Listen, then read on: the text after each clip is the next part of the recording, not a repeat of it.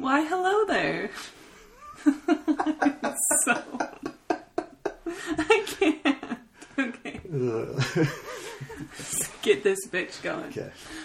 Why, hello there. Welcome to the Psych Patient Podcast. Hello. I have with me Christopher Perry. Hello. These are the awkward intro. Yes, the most awkward. I really should probably just record it and then just always put the same one in because every time I just cringe while I'm doing it. Okay, Chris, should we tell all these fine people how we know each other? Yes. You know, it's weird. We knew each other in high school. But we didn't really hang out a lot. Yeah, like we knew each other, but it wasn't like we were friends or anything. Yeah. Right? Not, like, I know that, like, I usually would go, like, if I went to McCall's house. Yeah. And you'd be there. Yeah. And I remember one time, I don't even know if you remember this, like, Courtney West, you and her were at Walmart, and, like, I hadn't seen her forever, and she just, like, hugged me and it was like for like 2 minutes, and I was like, I love that. I was like, oh, this is sweet, but also like, I was just looking at you. You're like, what the fuck is like, this? What's going on?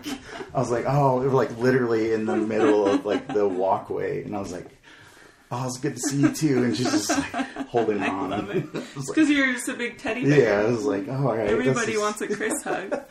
But then, and she's so tiny too. Yeah. So yeah, I was just like this little kid almost like wrapping her arms around me. This is so awesome. For those who don't know, Chris is how tall? 6'8". 6'8". Yeah. Yes. So this is another level of tallness. Yeah. It's He's a tall guy. Step up. Yeah. And Courtney was like, or is like, what, 5'2" or something. Yeah. Tight. Anyway, but then we really, after high school, you were hanging out with some of my guy friends. Mm-hmm. Yeah. And that's really when our friendship started. Yeah. It was like, and you and Dari became friends. Mm-hmm. Dari is Chris's wife. Yeah. And she's one of my really good friends. Yeah. So it was like that music, kind of that music scene in Provo, brought us back, like, together, and like, that's when like a good strong bond formed. Yeah. And yeah. And we've had lots of fun together over the years. Yeah. Okay, so mood rating between 0 and 10. I think I'm at I'd say 10, but the kids and the dogs are just like racking my nerves a little bit. But I'll say a 9. Okay, that's good. Yeah, my mood word is I would say just happy.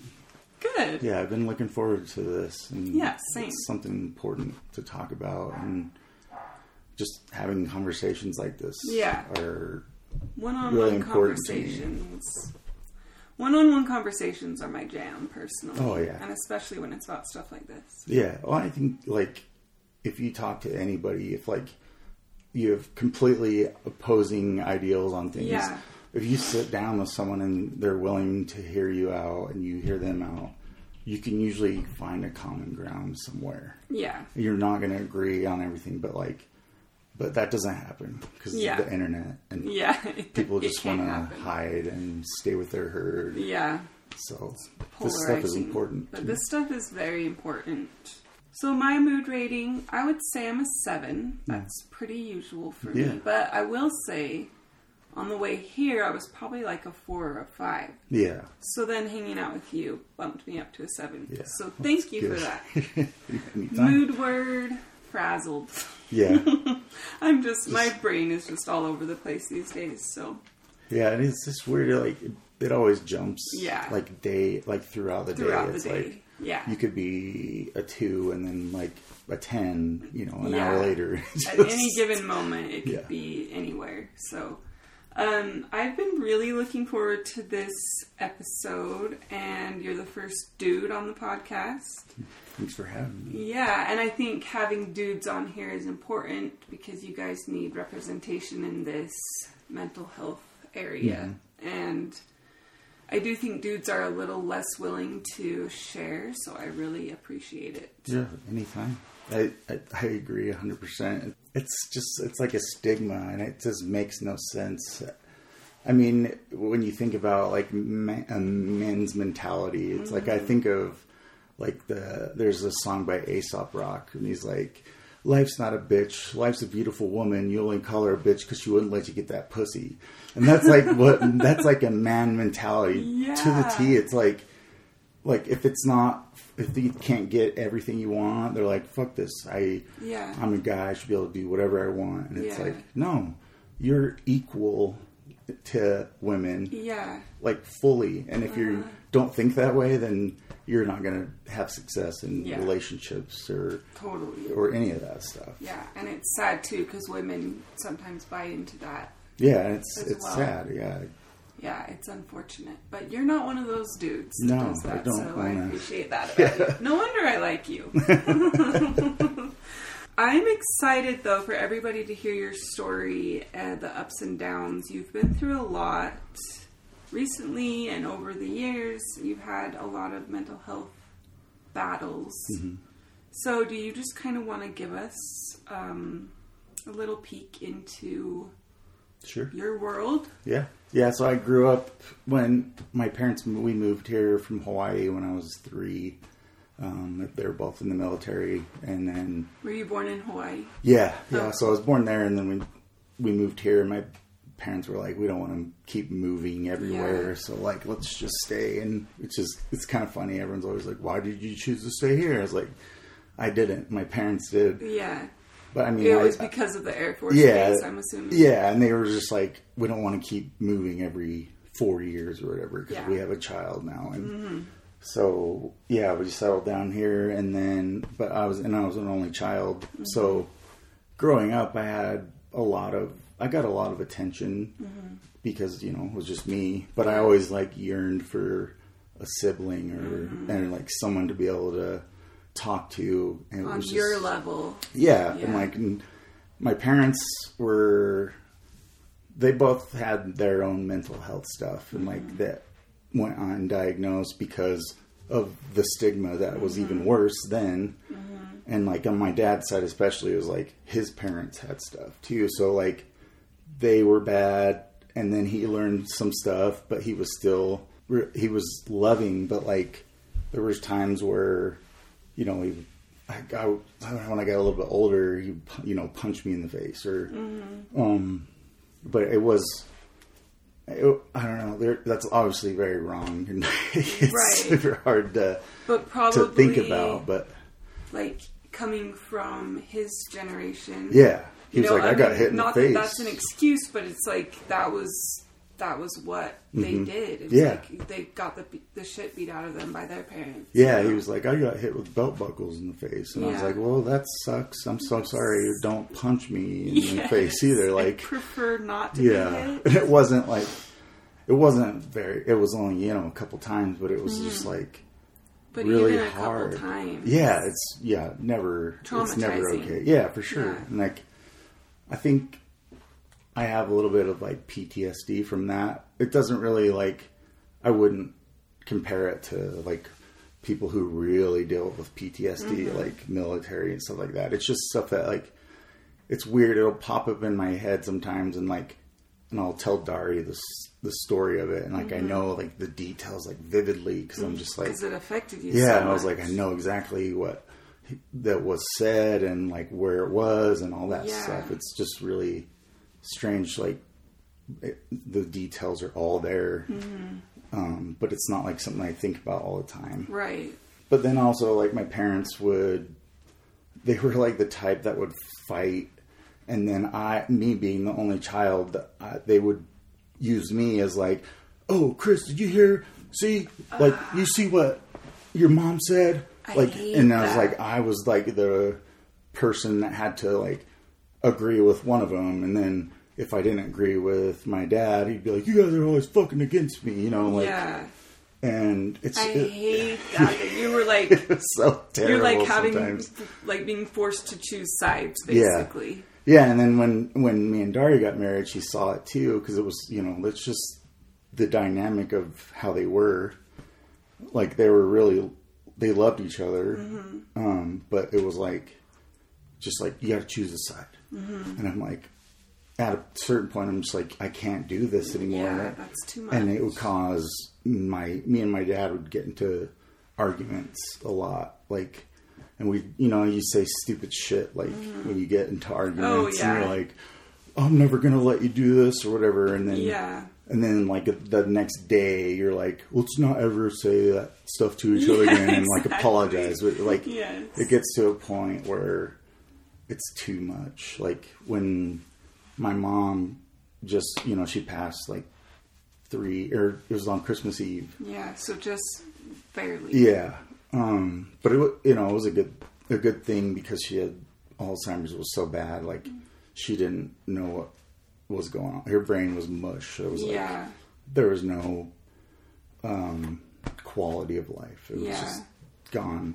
And like, my dad was like, he wanted to care for her because he's like, I promised her dad that I would take care of her. And at a certain point, I'm like, Dad, you can't do this anymore. Mm-hmm. It was like, you can't take care of. There's people that have this job that take care of them for like, because that's a full-time job. Yeah, and it was like wearing his health down too. Yeah.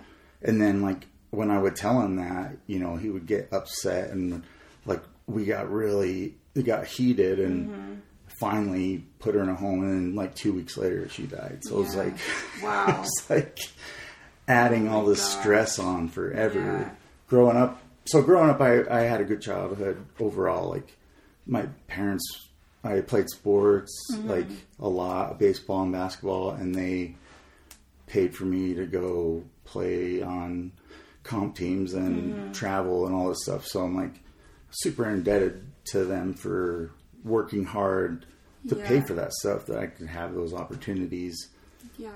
But with that, like came, it was like a sense of like, oh, this kid's like, when I was in 7th grade, I was 6'6", and like, everybody's like, this kid's so tall, he's gonna be good, and like all this stuff. And then there's pressure. Yeah, I felt this pressure of like you gotta be the best, possible version of yourself. And then like at the time I didn't know what mental health was really. Yeah. Like, we don't think about that when we're kids. Yeah, we didn't have the vocabulary for it back then. Yeah. But I was always really like the life, like I guess the quote life of the party, like it was like the class clown kind of. Yeah, like I just love making people laugh and making people happy, and like but then, when I'm by myself, it's just like I feel like these dark feelings of like something I don't understand. Yes. And like I would have panic attacks every once in a while. Jeez. And not know what they were. Yeah, I was just like, what the hell? Like, what is this? And like... So do you feel like you had, like looking back, do you feel like you had both depression and anxiety? Yeah, definitely, because I didn't know what was going on, and I, no one talked about that stuff really. Yeah. Like, it's like probably in the periphery you hear about it, but like at that time it was like you tell your parents that, and they're like, oh, you're fine. Like, just do this or try this, and like luckily I finally got on. It was Paxil, and that seemed to help with. How old were you? I think I was 16 when you got on that. Yeah, and so I was on that, and it seemed to help with the panic attacks. That's good. But it was still like, just like these weird waves of up and down, like emotions, and like I just couldn't really, like if I had told someone like I feel like depressed, or like I feel like suicide comes up in my head, like they'd be like, what? Like, yeah, you know what I mean? Like back then it was like, first of all, it was way more taboo to talk about. It's still taboo to talk about. Yeah. But it was way more taboo. People were way more like rude about it, I feel like. Yeah. Like, oh, you're just trying to get attention. Like that kind of stuff. Yeah, it's really the worst way to look at it. Yeah, which is, obviously we know that that's not what's going on. when someone is feeling suicidal. But people back then, it was just kind of that's how people talked about it. Yeah. Yeah, and it's... Like, which adds to the shame sure. and then makes your own depression and anxiety worse, you know? Mm-hmm. Yeah, it's weird, yeah, like, 'cause you don't know who to talk to. You can't, like, you feel like, I can't talk to my friends about this, because they'll be like, what the fuck, you're weird, you know, like... Yeah. And maybe if I had talked to some friends, they probably some would have been, you know, supportive, and but, like, you just have that fear. Well, and high school's so hard anyway. Yeah. Whether you have mental health issues or not, high school is just such a hard time of life. Mm-hmm. I think. I mean... Oh, I agree. We were all going through puberty, and it's just like there's so many changes. Yep. And just feeling insecure and everything. So, yeah, I can see why you would be hesitant, and especially as a dude, hesitant to, like, talk to anyone about it. Yeah. I was always the kid, like, I'm sure you remember, like, the commons in our high schools. Like, there's this one side where it's, like, all these, I don't know, cool kids. And then there's, like, other kids on this other side. But I was, like, there's a bunch of cool kids. Yeah. Like, I like all these people. And so I always, like, tried to, like, lay in the cut and, like, be in the middle, because I didn't want... Yeah. I've always been, like, the one to, like, try to bridge that gap. Yeah. Because I'm like, you guys are judging these people based off of perception. Yeah.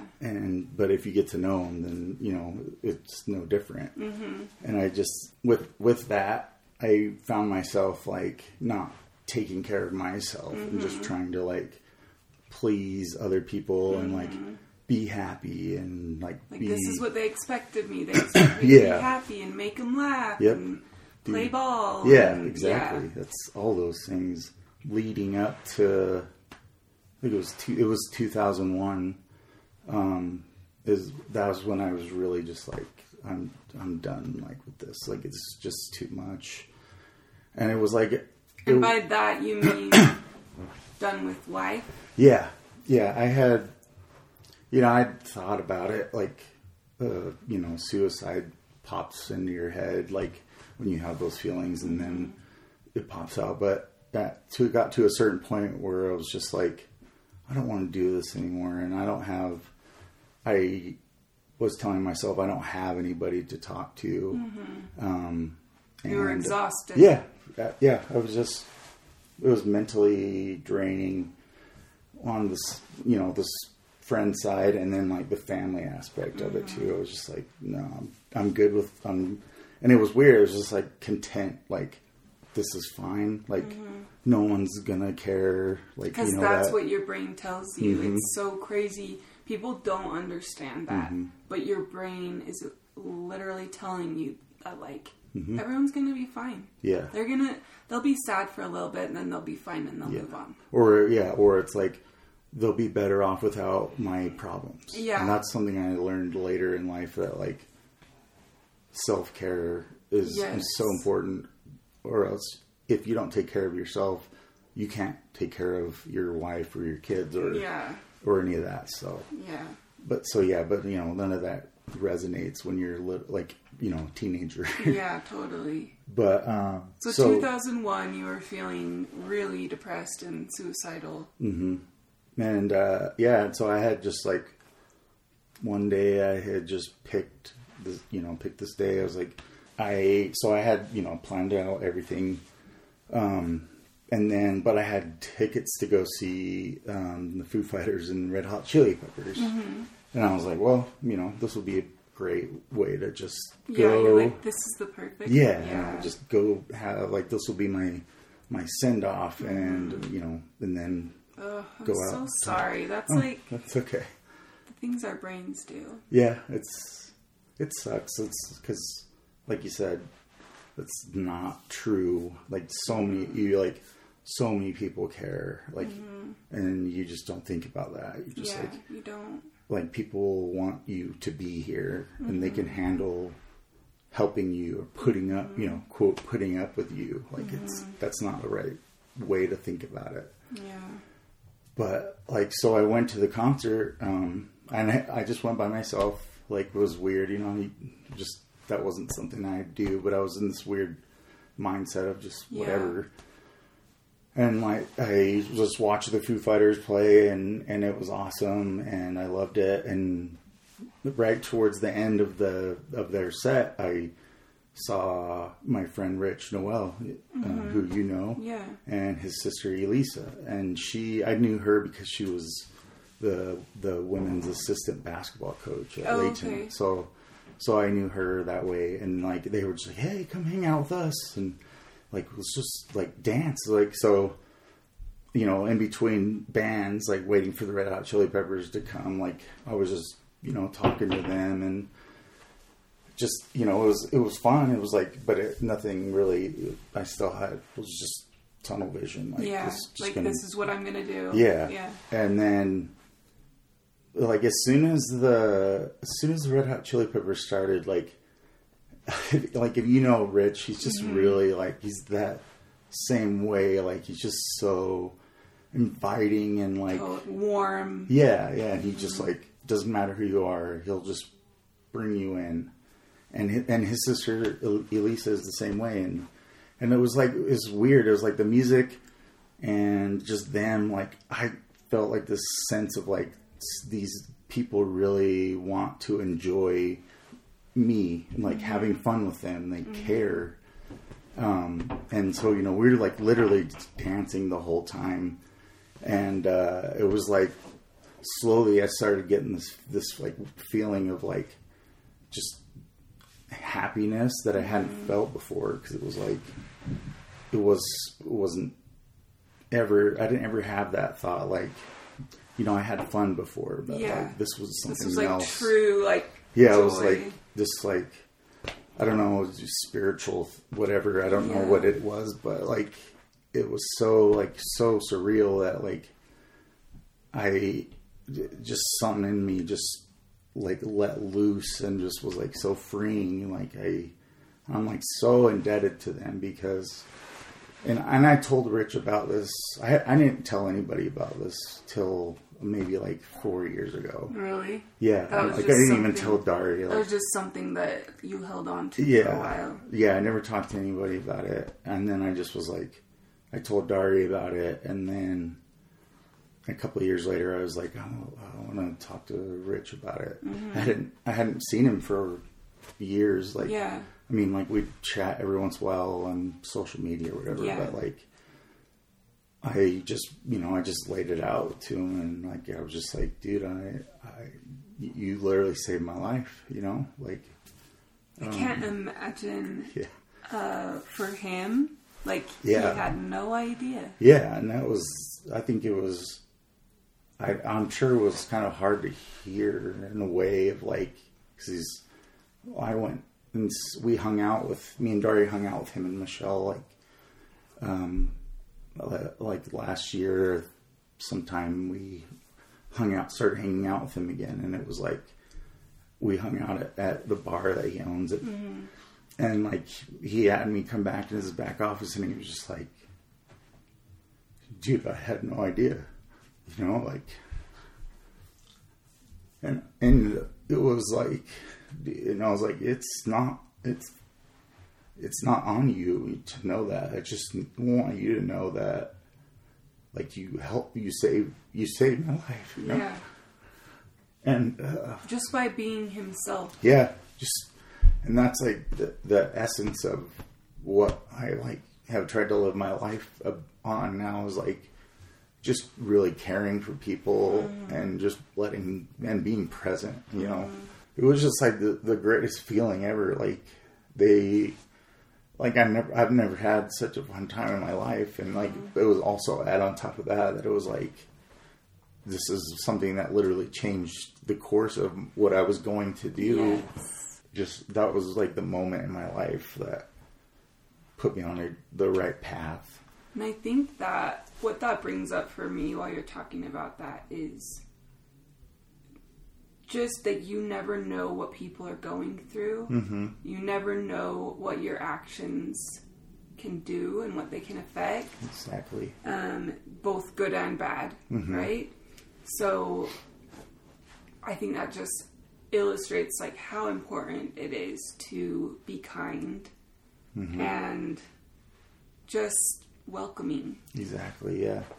I was always nice to girls that I dated or whatever, but I still feel like I was like a stupid teenager. So was I, totally. Yeah. I have no idea how many people I may have offended. Yeah, and I've literally reached out to like a bunch of people on Facebook like in the past and was like, hey, I'm sorry if I was a dick or whatever, and they're just like, it was just high school, whatever, like, and that was another thing that was really hard for me growing up non-LDS in a super LDS state, like, yeah,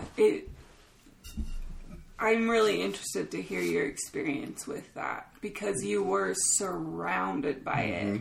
The thing with, when you're a kid, you just want to hang out with someone because they're fun to hang out with. It doesn't matter.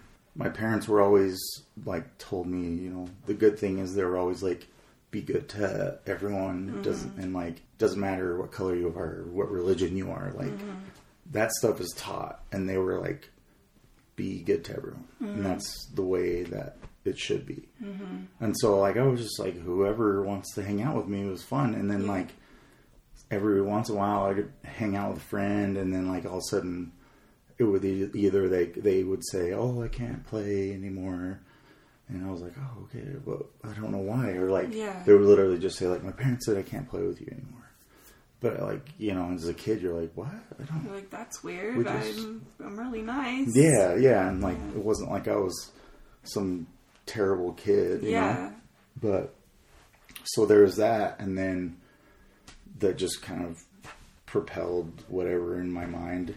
And then when I got older in high school, it was like dating girls would, and like would start dating or whatever, and then like their parents would either find out that I wasn't LDS or they would just, get to the point where they're like, you can't date him anymore. And so it was like, the girl would be like, my parents said I can't date you anymore. Sorry, because you're LDS. And at that point, I obviously I knew it made more sense, but still was like, what?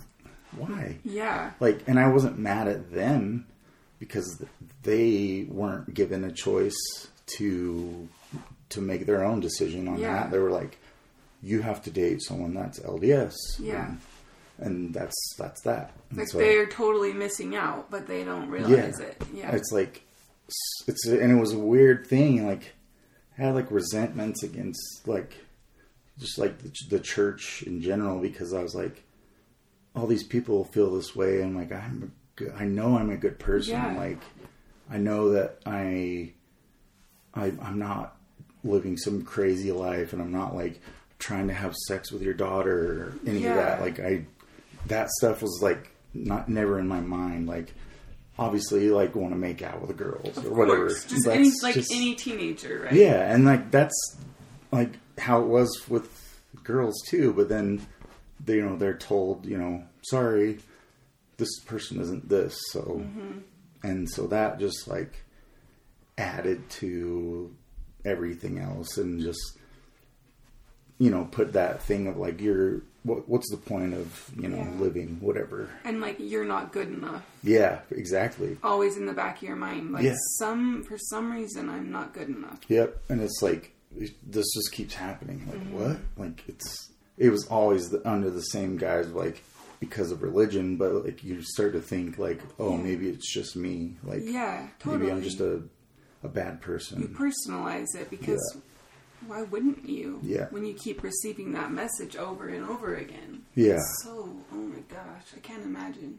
Yeah, and like I said, I was upset for the other people too, like the girls and like the kids I was friends with, because I was like, I understood that. Like I was like, that's not fair. Like, like I wasn't even really thinking about myself. I was just like, that's not fair. Like someone's telling them they can't hang out with some, that made sense to me for whatever reason. Like I always thought of that. And I think it's just because I have that like sense of care for people's feelings. Yeah. And like, that's something I've just always had. You come by that naturally. Yeah. And so, but like, you know, the resentment came to like, sort of like their parents but also like, I was like, what is this? What is this entity? What is this religion that's like ruling people's lives? Yeah. And like, I had so many friends, like when I got older, a lot of my friends were LDS and it was, you know, fine at that point. But like, I started seeing friends going on missions and they're like, I'm like, what are you doing? Like, I know they don't want to go. Yeah, but like, then they felt like they had to. Yeah, it was just like this cycle of like, either like, if you don't go, you're kind of like, some people literally go to that disowning them. Mm-hmm. It was very extreme back then. Like, things have gotten better, for sure. Mm-hmm. And like, kids that are growing up in it now don't understand where people like you and I are coming from. Yeah. Because it was extreme back then. Yeah. And I was like at the point where I was like, should I just like try to like see if I want to be in this religion or whatever? And I was like, I never was religious at all. Like my parents like believed in God and stuff. And I did too, but I had never thought about it. Yeah. And so, but like it made me go like, and I think that's part of like their tactic of the church is like, maybe if we make people feel alienated enough, then they'll want to come be part of it. Yeah, because it's like, well, if you can't beat them, just join them, you know, like that type of mentality. And which is funny because then I, you know, ended up converting because I met Dari, and I would do it 10 times out of 10. Yeah, because. She knows too, and it's no secret. Like I mean, I gave it like a college try. Yeah, but, like, totally. I wanted to be with her, and I knew that I was like at that time it was something important to her, and she didn't, you know, pressure me to do that or anything, but I just like felt like that was gonna be the way that would work. Yeah, I was like, I knew you wanted to give it a try, and I knew she was the one I wanted to be with. Yeah, it didn't matter. Do this church thing and see what happens. And she, luckily, I've been like the luckiest. I feel like the luckiest man ever because she's what a person should be. Like she's just so loving and caring, and like she's helped me so much. Amazing. Like, and she's so patient and positive. Yeah, I tell her that all the time. Like everyone that meets you, like, is better off because you exude this like you care about them. Like they know that you care. It's not like you even like just like saying hello to someone. Like they are like, oh, that was a really genuine. Sweet. Yes, just real. Like, and she just cares about people deeply, and that's helped me so much because. So I could tell you my diagnosis when I finally went to see a therapist. Yeah. Was because I had gone to a regular doctor and they're like, well, try these meds. And of course. It was just like a wave of up and down. And so finally I went to an actual psychiatrist and we talked for an hour and a half and he's like, this might sound kind of strange or weird to you, but I'm pretty sure you have ADHD and your depression and anxiety manifests through that because you're not treating that. These other two things are just going in waves. Wow. I started taking medication for ADHD and then the depression, anxiety meds as well. And it was like, just like clicked. That is so... Yeah. How old were you at this point? 12 or 13 years ago. So you and Dari were married. Yeah, we've been married for, I don't know. So what were you, we got married in 2007. Late 20s? Yeah.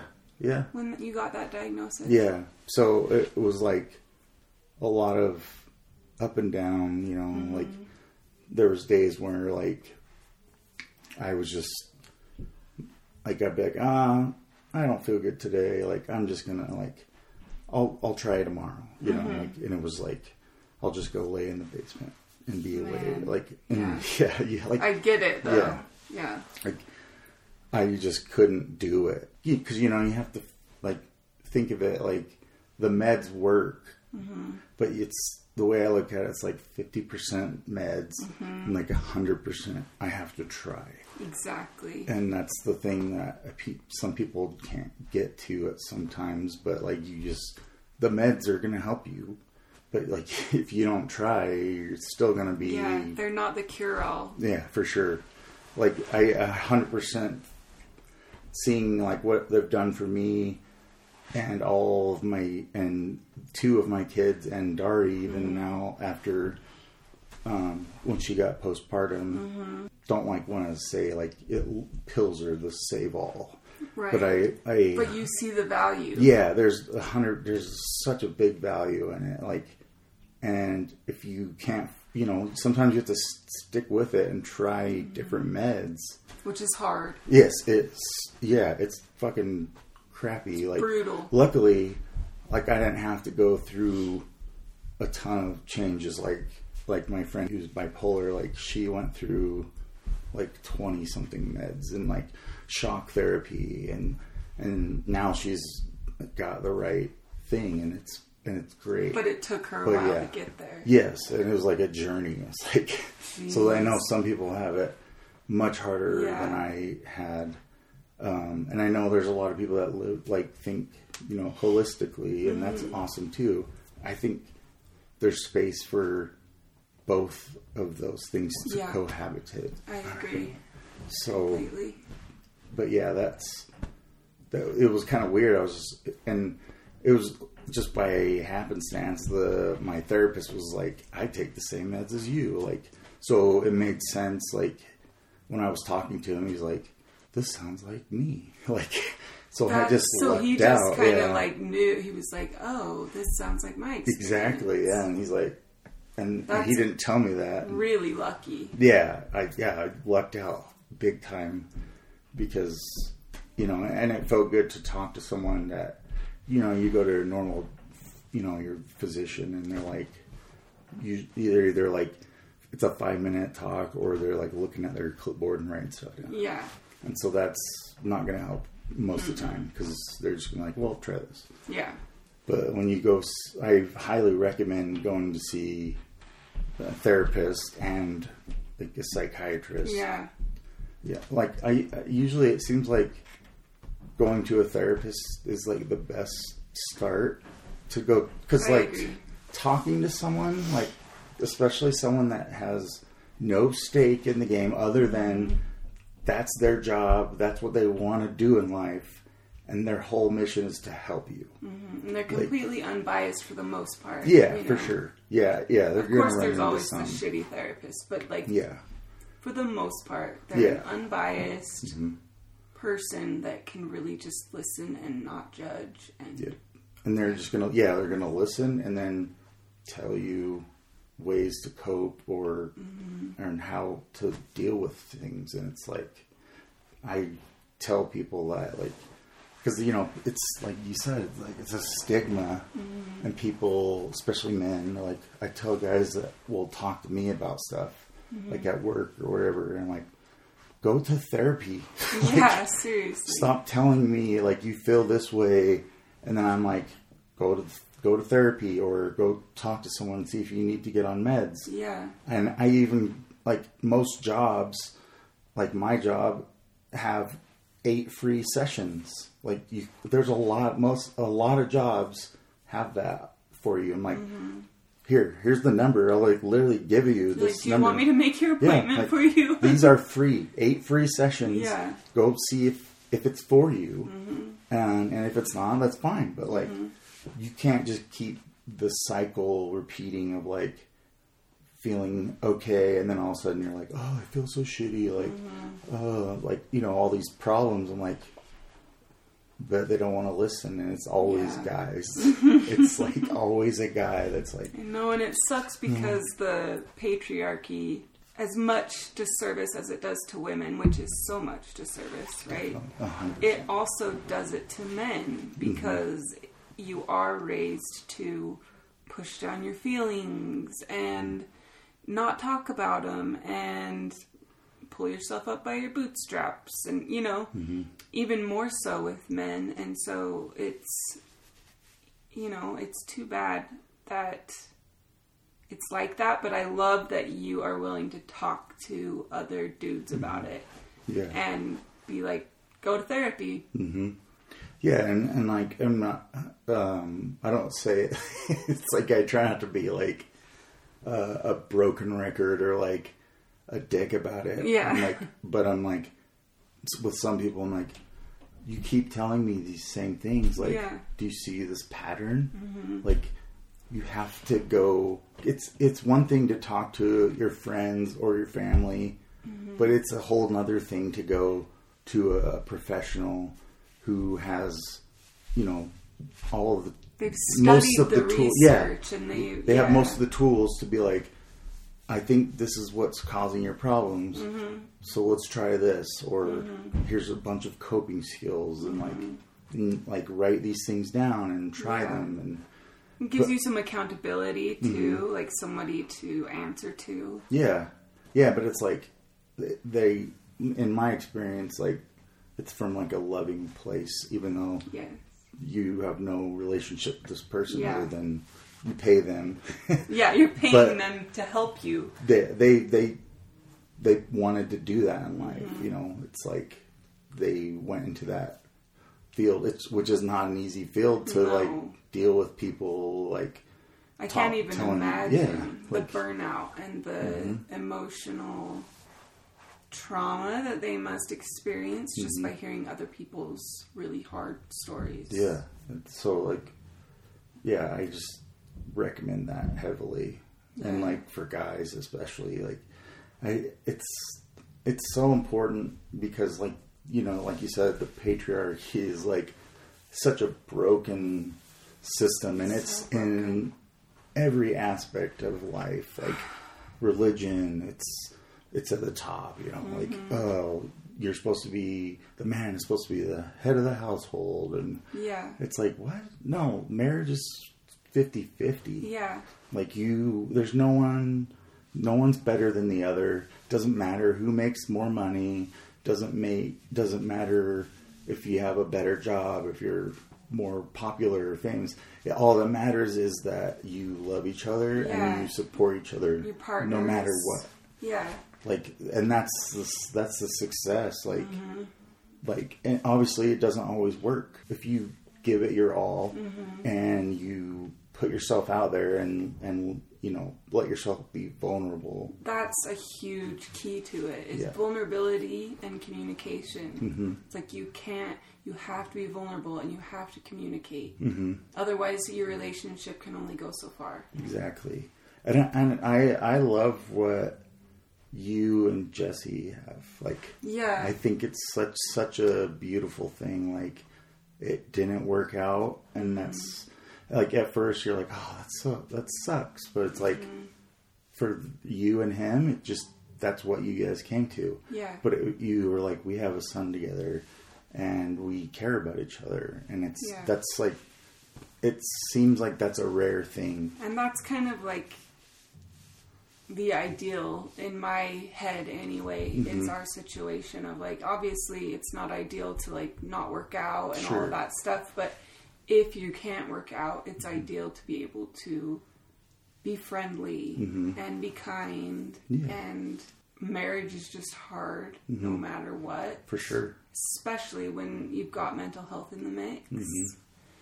Mm-hmm. What do you think are some things that have helped you and Dari over the years? Because, you mentioned she had postpartum and she still deals with like some anxiety. And mm-hmm. is it anxiety or depression that she deals with?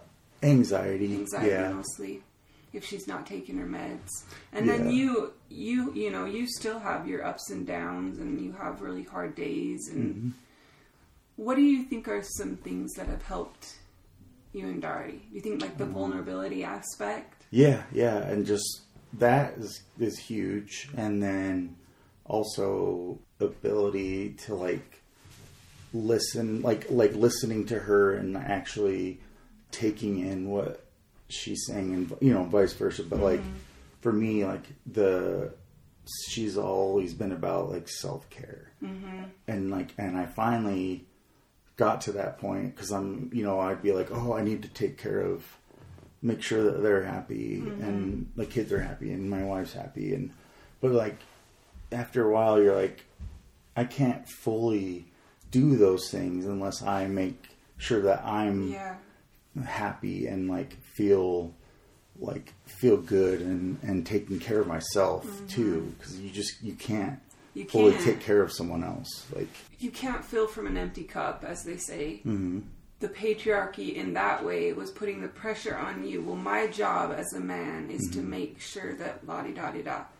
And then finally realizing, well, part of that is taking care of myself. And learning like what I need and how to recharge and all of that stuff. Yeah. Like, it's not, don't think of it as like a selfish thing to like need to like do something on your own every once in a while. Or like for Dari, like she goes and hangs out with you and the book club girls, and she has another group of friends that she hangs out with every once in a while. And I'm like, that's great. Like, go do that, because it's important and it's just something that is healthy. And I think, sorry to No, you're fine. Yeah. I think something that comes up while we're talking about this is that I feel like a lot of times you see it where men are taking it to the extreme where they're only doing stuff for themselves. And they're like, well, my wife will go ahead and like take care of the kids. Just do our own thing. I've got the money and I'm going to go off and be with my friends, you know? Yeah. And that too is not going to bring them happiness. I think it's all about finding balance. Yeah. I want to be around Ari as much as possible. Well, you're not one of those dudes. Yeah. You're not one of the dudes that goes to the extreme and has always, I just go out and whatever. Yeah. So I think it's really important that you have discovered over the years that, I need to do some things for myself too. When I went to therapy and got on meds and stuff, that was obviously a big breakthrough for me.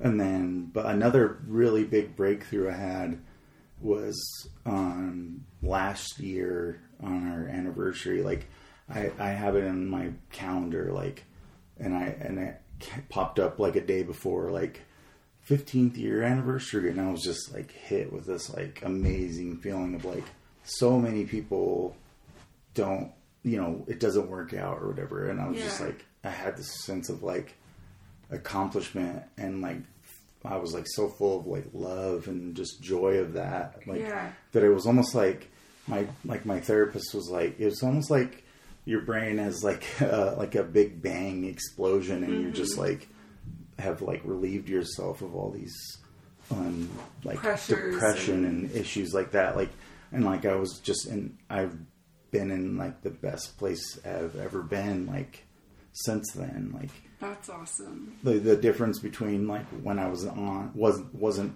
meds that I needed to be to now is like, if I feel down or whatever, like waking up and trying to like fight to go like, oh, should I stay home or whatever, is like, I can get past those now. And it's not, and it can be like a 20-30 minute thing. Yeah. Whereas before I'd be like, I'm just going to go lay down in the basement or lay in bed and just, I'll try again tomorrow. It would just take you out for the whole day. Yeah. And I was like, that's not fair. Not only to me, but also to Dari and the kids, because it's like, they're just having to put up with someone who is just grumpy or whatever, doesn't want to, and they want to go. And then the other thing is like, I would be excited to go do stuff, but then like when it got to that time, I was like, I don't want to do this. Yeah. And it could be like the funnest thing ever. It'd be like, the Eagles are opening for, Radiohead, and I'd be like, I don't know. The anxiety, right? Like, or it will just get you, and you're just like, I don't want to go out and put myself out there and be around people. And I totally get that, because that over the years I've learned to kind of push through that. But there were many times when I wouldn't do things because of anxiety, Yeah, so and I that's totally natural get that. too. Yeah. Like people sometimes don't want to do stuff. We've really made it a point to like go on a date try to go on a date every week at least, you know. I love that. And then like we go to concerts. So like the thing that's changed is like I don't try to get out of things anymore. Mm-hmm. Like I just don't. I just like I look forward to it now. Mm-hmm. So it's like something opened up like a new pathway for me to like get through that stuff. Mm-hmm. And I'm not like I'm going to be around people, or we have to drive to Salt Lake or whatever, or it's a work night. Like it's I have to enjoy the experience every day. Yeah. Because like time flies. It really does. And so I've been like, let's enjoy right now. Like, I know it's kind of cliche, but like, no, but it's you really true. have to enjoy like the moments now, like, because it flies by, and you're like, it goes fast, like, and you're like, wait, we're already in the next year. Yeah, like and you know, like me and Dari love you so much. Like, you guys are so supportive and the best. Well, it's like one of those things. It's like you are gonna feel the way you feel, and like you want to be like you want to be there and like to change and help them, but like. It's just, you know, you just have to be there for someone. Yeah. That's all you can do. That's all you can do. Like, I can't make you I can't be like, let's go out and, like, be like, let's have fun. Like, it doesn't work that way. And you can't, like, and I get what you're saying, too, because, like, I also know people who are really depressed, and you want to, like, shake them and be like, you don't understand what we all see. Like, you're amazing. Yeah. But that, I think, is something important for people to know that have people in their lives that have depression and suicidal ideation, and you can't fix them, but you can support them. Yeah. And there's only so much you can do. There really is only so much you can do. Yeah, that's true. So just do what you can. Yeah, you just have to be present for that person. Yeah, and then just know that, you know, you've done what you could. And that's all you can do. I can't make you feel better, but I can be present and like send you a text or comment and just let you know that show your love and support. Exactly. Yeah. Like those things are the things that you can do. And then, you know, it's your journey to like get to wherever you get to. Yeah. And like obviously the hope is to have breakthroughs and I like too with your story that you know you're showing that doing the hard work pays off, and it's not like everything's always sunshine and roses and whatever. Like you're still having hard days, but you've come a really long way, and I think it just shows that like if people are feeling discouraged, just keep trying. If you have a bad day, have a bad day, and then keep trying. Exactly, yeah. And just find your people. Like, and if there's negative people, like, you just have to cut that out. Yeah. And be like, I'm sorry, I can't. You have to be selfish sometimes in that way. Like, sorry, even if it's like a family member, like, you don't have to, like, not talk to them, but like you can just be like, I don't need to be around you right now. Yeah, boundaries, right? That's like a huge thing. It's so huge. Well, and you were talking about in high school kind of people pleasing and wanting to make sure that everybody's happy, and I think it's really cool that you're starting to realize that you need to make yourself happy. And and happy is an interesting word because it's like happy doesn't necessarily mean that you feel at a 10 all the time. Yeah. You know, I think that it's more of like you feel fulfilled. You know? Yeah. And you can't be fulfilled if you're not giving yourself the care that you need. Yeah, and where like you're doing this podcast now, I'm assuming it's fulfilling for you. Yeah. And I see, or I can tell that like it's bringing you like joy and, you know, happiness, but also healing to talk to people about your story and also listen to other people. Yeah. Like that's so important. And it doesn't matter if 100,000 people listen to it or like 100. Yeah. Like you're reaching some people, right, but like it doesn't, you know, like I look at it like if one person hears it, then they're like, it helps them, then it's a success. Like, that's exactly how I'm looking at it too, because I don't know how to make a podcast successful, but the reason I'm doing it isn't necessarily for that. Sure. The reason I'm doing it is because I think it's really healing to hear other people's stories, to know you're not alone in the fight, because it is a very isolating fight, mental health. For me, it's giving me purpose in a time in my life that's like really hard. Yeah. This is giving me purpose. And I appreciate you being willing to share, because I do think that there's so much to hearing other people's stories and hearing what's worked for them, just because it's always like different things work for different people. It can be really helpful to take something from somebody's story and go, I'm going to try that. It's one more thing to try. Sure. There's always something that like, there's always going to be something that you're like, oh, I've never thought about that. It's just like so much, like our brains are so complex that no one will ever fully understand it, because it's just like, it's just all a guessing game, kind of, you know, like, let's see what sticks. Yeah, they're like, well, we figured out like this part like works for this, but it's still like your brain does weird shit, and it's like everybody has individual, even like you can have anxiety and another person can have anxiety, and your types of anxiety manifest completely differently. Exactly. But just knowing that other people are out there fighting and trying, and whether you have mental illness or not, life is challenging. Mental illness adds on a whole other level of challenge. Yeah.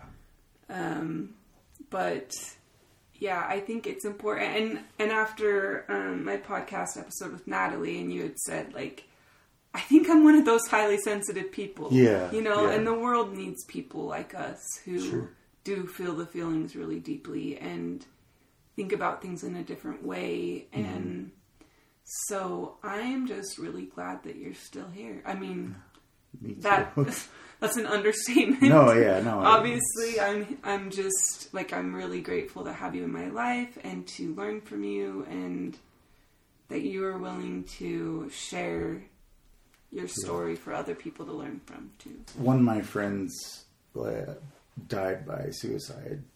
It was probably